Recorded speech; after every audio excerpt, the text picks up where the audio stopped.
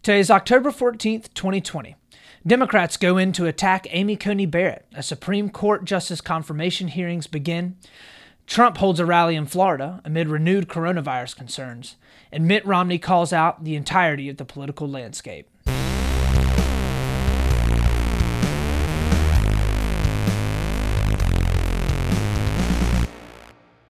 Hello again, Split the Difference family. Welcome back to another fantastic episode. Guys, I'm going to say it.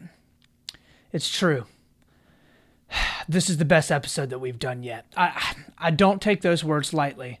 This has got to be the best episode that we've done. We're looking at stuff from both sides of the aisle. We're looking at stuff from the left. We're looking at stuff from the right.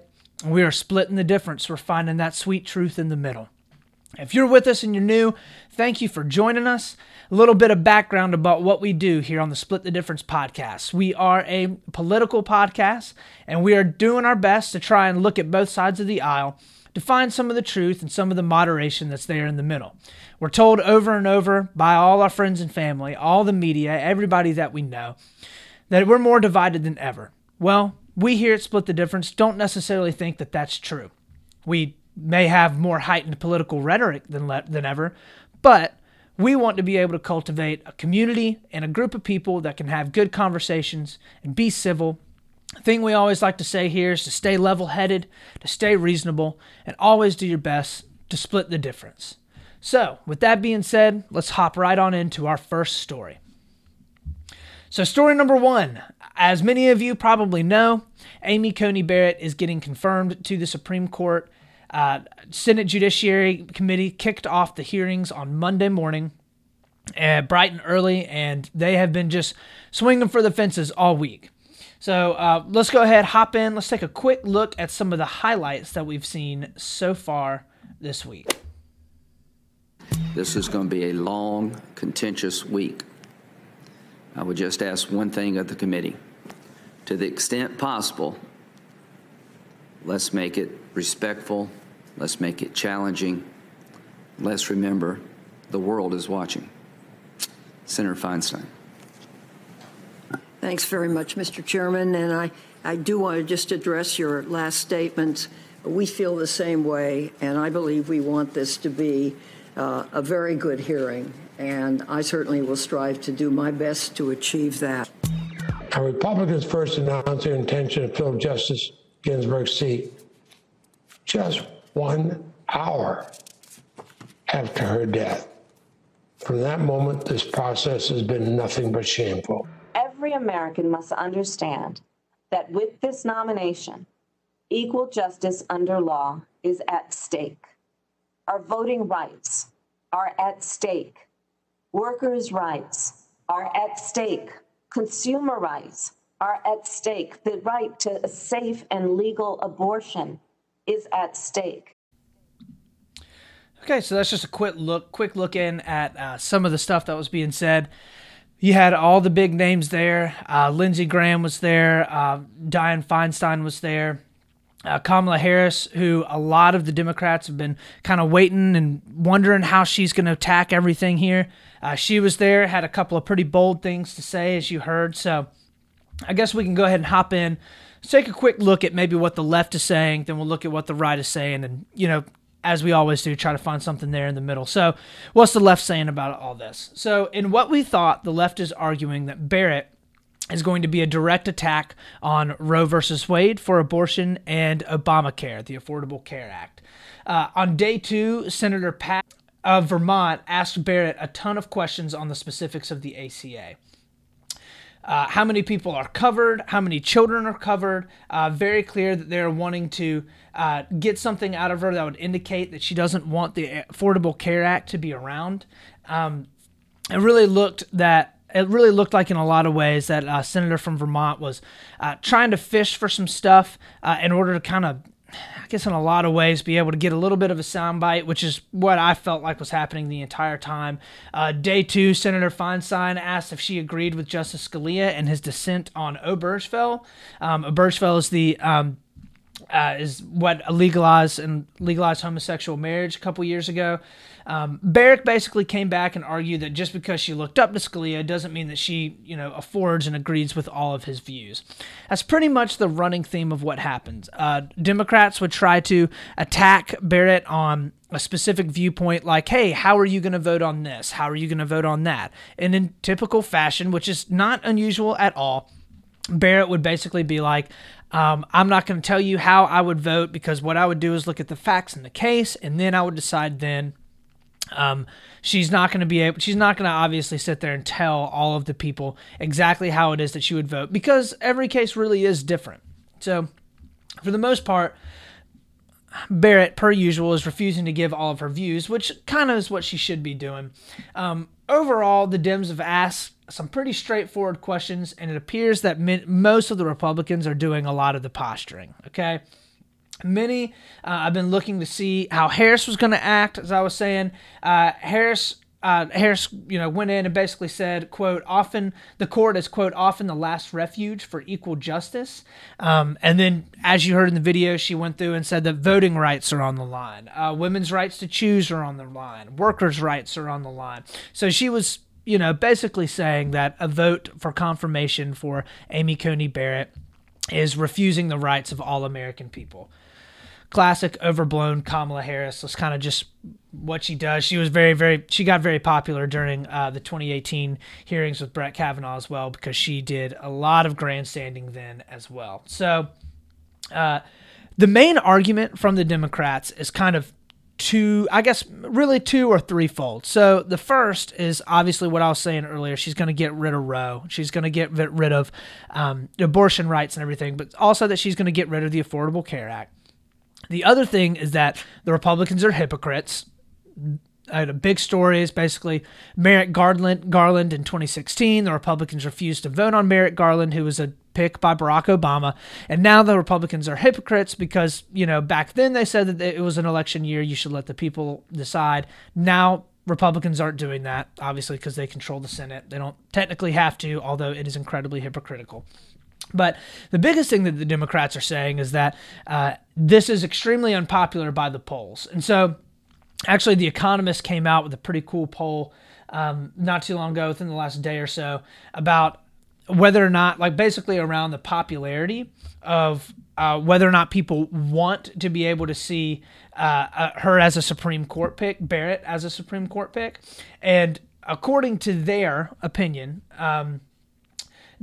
she has a pretty far net negative view of from the American people, basically the court of a public opinion. So she actually has a negative percentage approval points for a justice before confirmation, which is completely different than the vast majority of other justices before her.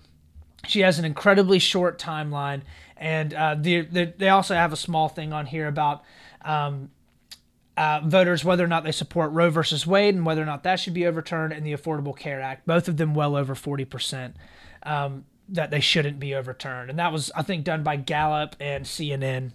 So I think the Democrats do have a point that right now, this is not super popular, and I don't know that it's a great look, and I've been saying this for a while, but I don't know it's a great look for the Republicans to be trying to cram her through as fast as they possibly can right here before the election. And the Democrats, in a lot of ways, are kind of playing their cards right here because, in getting into what the right is saying, is that the right, it's kind of where it's getting interesting. So the right is spending the majority of their time talking about how Barrett is a good woman that loves her family. That's pretty much the whole argument.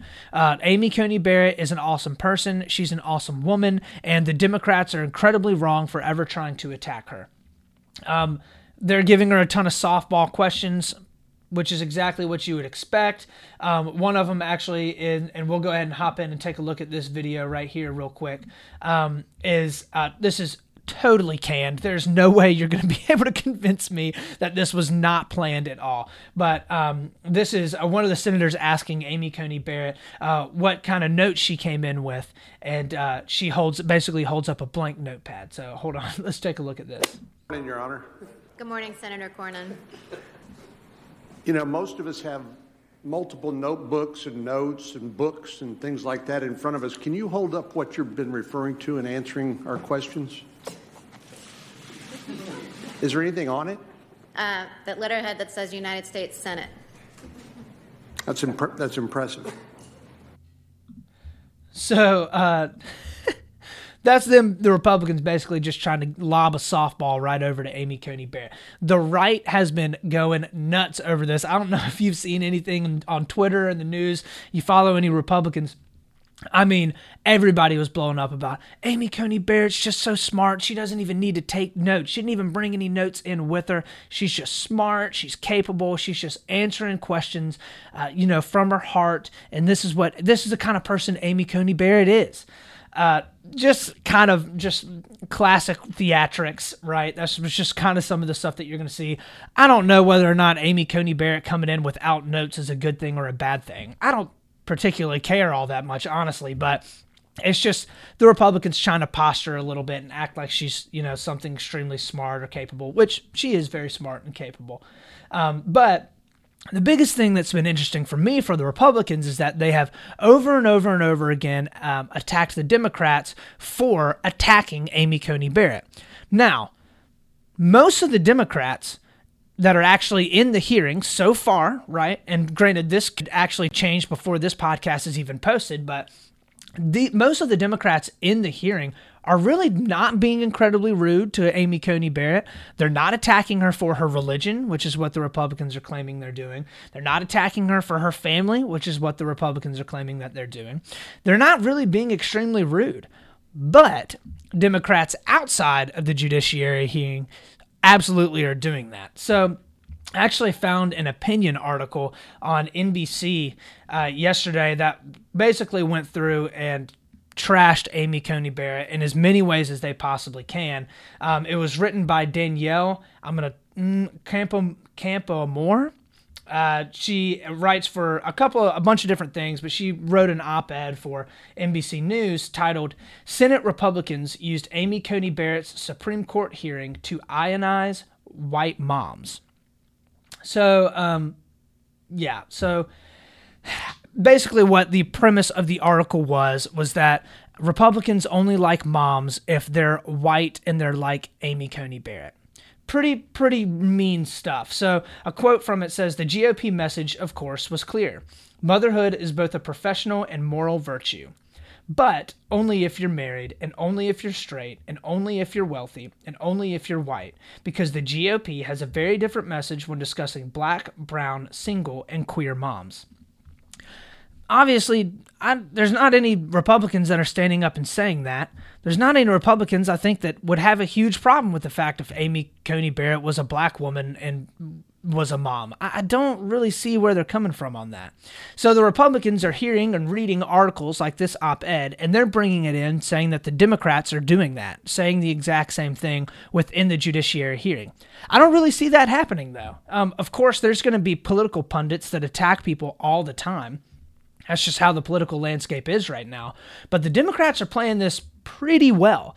I think that the Democrats realized in the Brett Kavanaugh hearings a couple years ago that viciously attacking the personal life of a justice that is being confirmed within the Supreme Court is not a popular thing amongst the American people. And the Democrats are playing their cards right by backing off, asking her very, very straightforward, pointed questions, and trying to pin her down on where she stands for the Affordable Care Act and where she stands at for Roe. The vast majority of people, according to polling data, don't want Roe to be overturned. The majority of people also, they may not love the Affordable Care Act, but they don't think that it should just be repealed out of nowhere.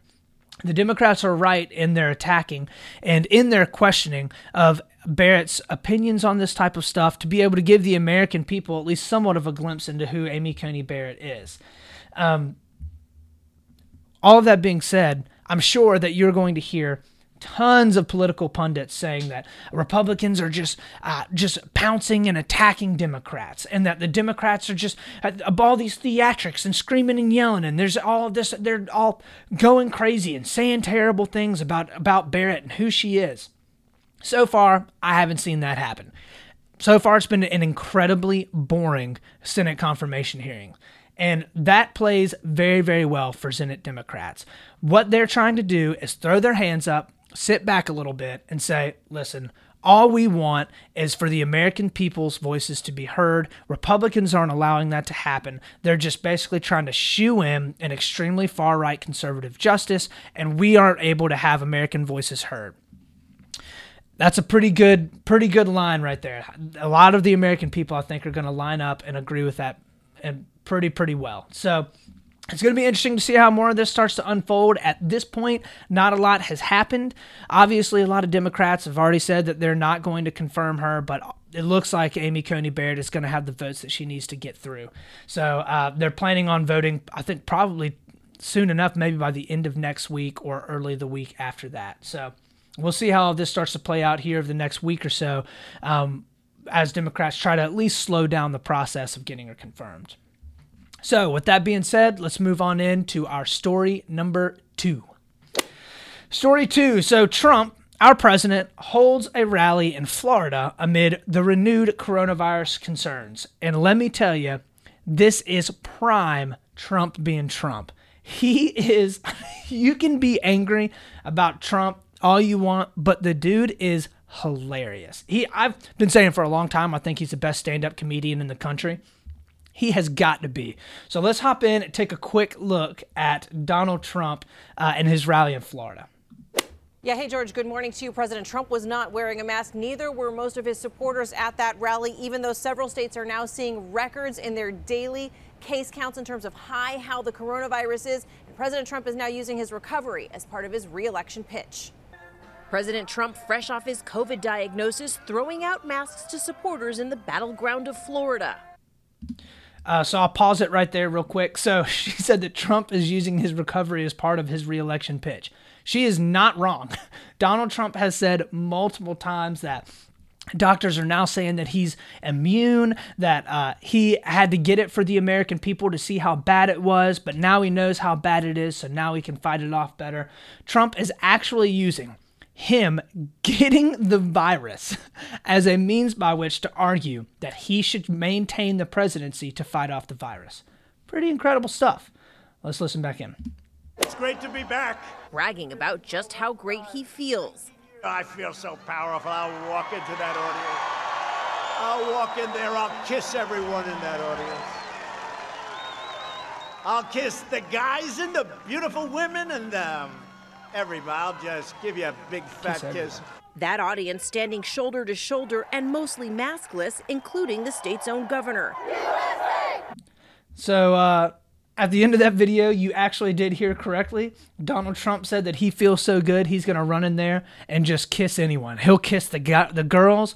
He'll kiss the guys. He'll kiss all the beautiful gals. Donald Trump is feeling good. He is feeling himself. He was throwing masks out into the audience. Like, what? He's the biggest troll ever. And he obviously doing all of this to get the Democrats riled up. But you're seeing a very, very different point of view taken by Joe Biden. So Joe Biden also is holding rallies, I guess if you can call them rallies, in different parts of the country. He's obviously out campaigning. He's not just sitting in his basement like all the Republicans like to say that he is. He is out, but his pitch is very different. His delivery is also very, very different. So Biden is, we can show a quick clip of Joe Biden actually in a rally as well, right around the same time that Donald Trump is at a rally. So let's hop in and take a look. In the battleground of Ohio, an entirely different scene. Joe Biden supporters socially distant in their cars, honking their horns instead of applause. Biden painting himself as the grown-up in the race, calling the president's behavior since contracting COVID unconscionable. The longer Donald Trump is president, the more reckless he seems to get. Right, so that's Joe Biden making the argument that he is the return to normalcy. He's the adult in the room. Donald Trump is doing all this kind of crazy stuff. And that Joe Biden is the one that's standing up, and he's the fatherly figure, the grandfatherly figure that the country needs right now. Trump is definitely back, though. All these people saying that Donald Trump is still sick. Well, and he has come back. It has reported by his White House doctors that he has come back testing negative for coronavirus on multiple occasions. So It does appear that he does not have coronavirus anymore from his White House staff, but it definitely appears he doesn't have coronavirus anymore because the man was dancing to the YMCA song and throwing masks out into a large crowd in Florida. And if you look at the videos of those people, hardly any of them are wearing masks. So you can be angry at who Trump is, but there's no doubt that that man knows how to pump up a crowd. So you're seeing two totally different, diametrically opposed ways that Joe Biden and Donald Trump are going about trying to appeal to the American voter. One is filling up stadiums of maskless, cheering people, chanting that America is great and pushing his pro-America agenda. One is stepping forth and saying that he has been here for a long time. He knows what he's doing. He's the return to normalcy. He's tired of all this craziness. We as Americans are tired of all this craziness, and that he is going to be the person that basically brings the country back together. Very, very different pitches coming from very, very different candidates. So this is all as the coronavirus comes up on approaching 8 million cases total in America and about 215,000 deaths.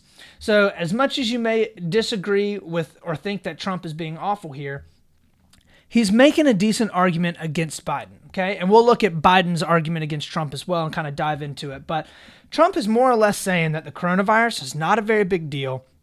He wants to open back up because he wants the economy to be going back on full cylinders. And most importantly, that he is the living example of that. So when Donald Trump is standing up and he's saying, listen, I just had the coronavirus like a week ago and I'm standing here dancing around on stage and I'm just fine and I'm 74 years old, that's a decent argument to a lot of those people that are standing there in those stadiums like, he's not wrong. I'm standing right here looking at him. When he's making the case for reopening the economy, Donald Trump downplaying the effects of the coronavirus and using himself as an example, not a bad pitch, especially if you want the economy to reopen and you're tired of all of the jockeying back and forth about how the coronavirus is this horrible pandemic or that the coronavirus is not a big deal and no one actually knowing what's going on with the coronavirus in general. So Biden, on the other hand, is taking the much more conservative type of approach to all this. He is really kind of, in some ways, struggled to articulate how his plan is going to be different than Donald Trump's plan is, and this was kind of came out of the presidential and the vice presidential debates as well. Biden and Harris haven't come out and said, all right, we would do this, and this different than Donald Trump. What they're basically saying is that, oh, Donald Trump, you're responsible for killing these 215,000 people and that you shouldn't be president because this happened while it was on your watch. It's not a fantastic argument, but the idea that Joe Biden is the return to normalcy, the idea that Joe Biden is basically he is what is going to be turning the country around from all the craziness that is Donald Trump, that appeals to a lot of people. A lot of people are seeing Donald Trump shaking hands, throwing masks out into crowds right now only a week after he had the coronavirus, and they're like, that is craziness. And they're kind of right. Joe Biden saying, I've been here before. I'm just regular old Joe. You know me. I'm out here having a good time as much as I can, but I'm being cautious, and I'm optimistic that we can come out of it, but only when you elect me. It's kind of a decent pitch from Joe Biden. So both of them are coming at it from two totally different perspectives. Both of them kind of have a good pitch. It's going to be interesting to see how all of these other different factors start to kind of culminate and come into play here over the next month. I will say, though, at the end of the day, Trump can rile up a crowd, and he's doing that well. And if he continues to do that, I mean, in a lot of ways, that's pretty much what got him over the hump there in 2016. So Biden's going to have to step up a little bit. If he continues to have just drive-in rallies, then it's tough to rally people up like that. So all that, let's go ahead and move on to story number 3. So story 3, Mitt Romney calls out the entirety of the political landscape. This was pretty interesting. So Mitt Romney is a pretty classic moderate in a lot of ways. Political pundits hate moderates, and politicians don't like moderates at all because you can't really pin them down, and they honestly go where they feel like is reasonable. I tend to line up on this in a lot of ways, which is why I'm probably going to give my opinion here in a second on all this because I am very passionate about it. But let's go ahead and read through a little bit of what Mitt Romney had to say. So, very interesting, because Mitt Romney is a Republican. He has not, however, come out and forcefully condoned a lot of the stuff that Donald Trump has said. He has not bought into the Trump Republican side of things. Mitt Romney has pretty much kind of stayed over on his own, and sometimes the Republicans love him, sometimes they don't, sometimes the Democrats love him, and sometimes they don't. He kind of falters back and forth. But he came out and had a pretty interesting statement. So he said, I quote, "I've stayed quiet with the approach of the election, but I'm troubled by our politics, as it has moved away from the spirited debate to a vile, vituperative, hate-filled morass that is unbecoming of the free nation, let alone the birthplace of modern democracy. The president calls the Democratic vice presidential candidate, quote, a monster. He repeatedly labels the Speaker of the House as, quote, crazy. He calls for the Justice Department to put the prior president in jail. He attacks the governor of Michigan on the very day a plot is discovered to kidnap her. Democrats launch blistering attacks of their own through their presidential nominee, though their presidential nominee refuses to stoop as low as others. Pelosi tears up the president's State of the Union speech on national television. Keith Olbermann calls the president a, quote, terrorist, and media on the left and right amplify all of it. And he goes on to say, it's time to lower the heat. Leaders must tone it down, leaders from the top and leaders of all stripes. Very interesting. He has gotten a lot of blowback from this. Obviously, the Republicans are angry because he's a Republican and he's attacked the Republican president. But a lot of Democrats are upset too because they feel like their attacks on Donald Trump and on the Republicans are justified because the Republicans are mean too. Everybody is always about the whataboutism. So I'm going to have to take a few minutes now just to give some opinions. I've got to get up on my soapbox a little bit because this is something that I'm very passionate about. In a lot of ways, this is why I started this podcast. I do commend Mitt Romney for being willing to step up and call out something that obviously needs to be called out. The vitriol that you see on both sides of the aisle is terrible.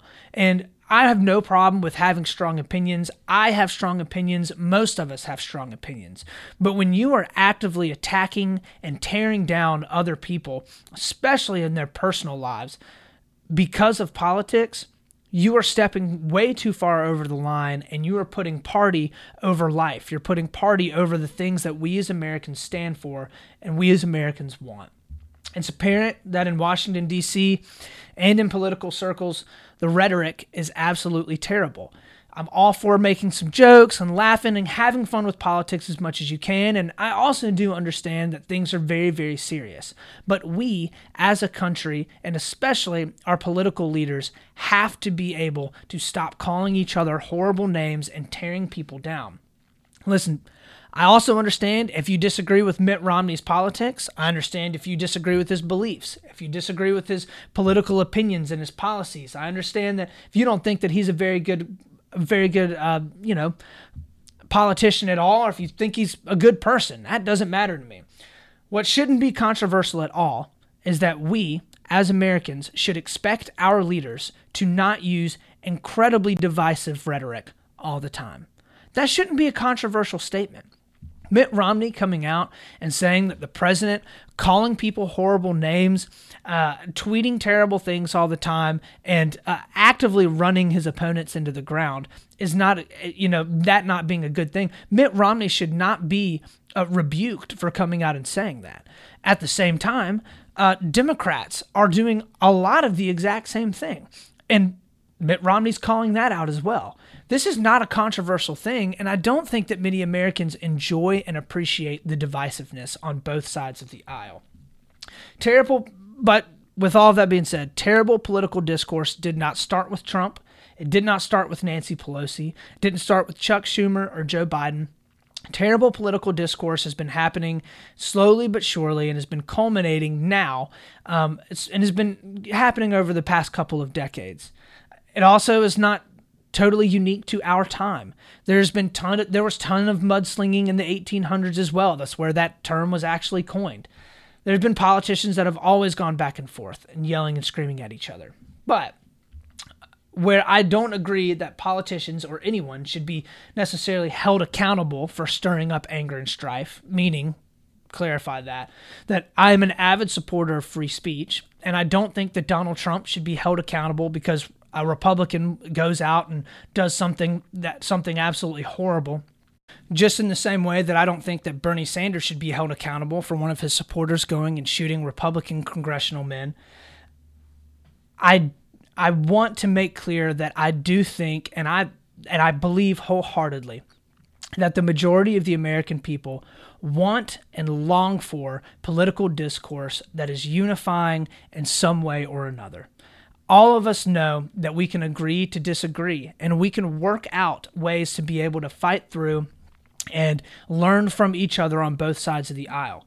The fact that Mitt Romney comes out and says that he thinks that there needs to be better, more constructive political discourse, and he is fried on both sides of the aisle, shows you that our politicians are not necessarily having discourse the way that it needs to be had.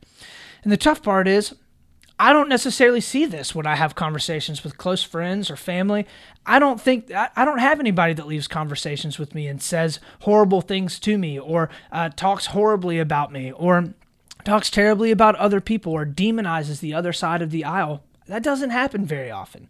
And what this says to me is that we as Americans can and should work to have much more unifying political discourse, and that's absolutely a hill that I will die on. I want to see politicians and our leaders step forward, reach across the aisle, and work to be able to come up with good solutions to the problems that we feel like we as Americans all have. So that's my soapbox. I'll hop off of it. Thanks for coming to my TED Talk. Appreciate it. All that being said, that is the show, and we can hop on into my favorite part of the show, which is something that made me smile. So, something this week that made me smile actually happened, I guess, a couple of weeks ago, but I've been enjoying it ever since. So, myself and a couple friends really enjoy a good bourbon or a good scotch, some type of good brown water whiskey of some sort. And we have a club where we get together and we share and we have our best bourbons that we can find, our best scotches we can find, best whiskeys, and we have a good time, taste them, try them, and always fun, right? Well, not to brag, but last time that we did it, my scotch won. It's called Glenkinchie, and I have to say, it is a fantastic scotch. I know that not all my listeners may be scotch fans, and that's okay. But if you are, or if you know somebody that is, you should probably get them a bottle of Glenkinchie because it is fantastic. Now, I'm not sponsored by Glenkinchie. If they would sponsor me, that would be fantastic. So if you know someone that works there, let them know. But I'm obviously not endorsing their product. I'm not endorsing drinking at all, especially if you're under the age of 21. But I thought that I would throw that out there. If anybody enjoys a good scotch, they can go ahead and enjoy having that as well. So all in all, that's the show. Thank you for tuning in. Thank you for checking it out. Please check me out on all the various social media sites. I'm on Instagram at Split the Difference Podcast with 1 T. I'm on Facebook at Split the Difference. Also, I'm on YouTube. You search my channel name, Split the Difference. Please drop me a like, give me a thumbs up, give me a review, subscribe. Let me know what you think. I'm enjoying this podcast a ton, and I hope that you are as well. If you have any feedback or anything you'd like to participate in the community, I hope to put together a little bit of a good political conversation. Join in and help us be able to find something that's a little bit more in the middle. As always, remember to keep a level head, be reasonable, and as always, split the difference. This is Austin Taylor.